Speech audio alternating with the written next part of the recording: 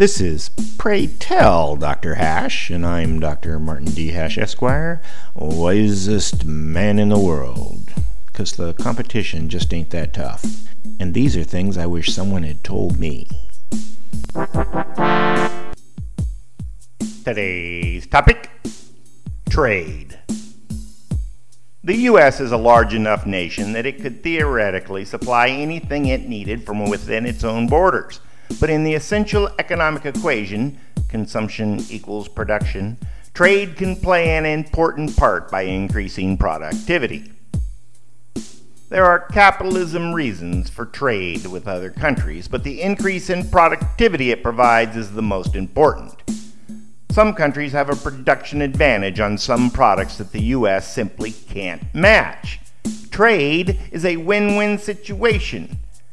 However, it's fraught with exploitative opportunities, both to and from. Some kinds of trade are good. Balanced trade is awesome. Tit for tat. They buy as much from us as we sell to them. Fair trade, the concept that workers in other countries must be paid similar and have the same regulations as in the U.S., is fraught with ambiguity, but workable because it's constantly being scrutinized.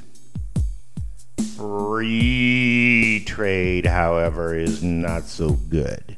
Yes, everyone benefits, but the 1% benefit more. And there is no redistribution of wealth, so it concentrates, which is a drag on liberty.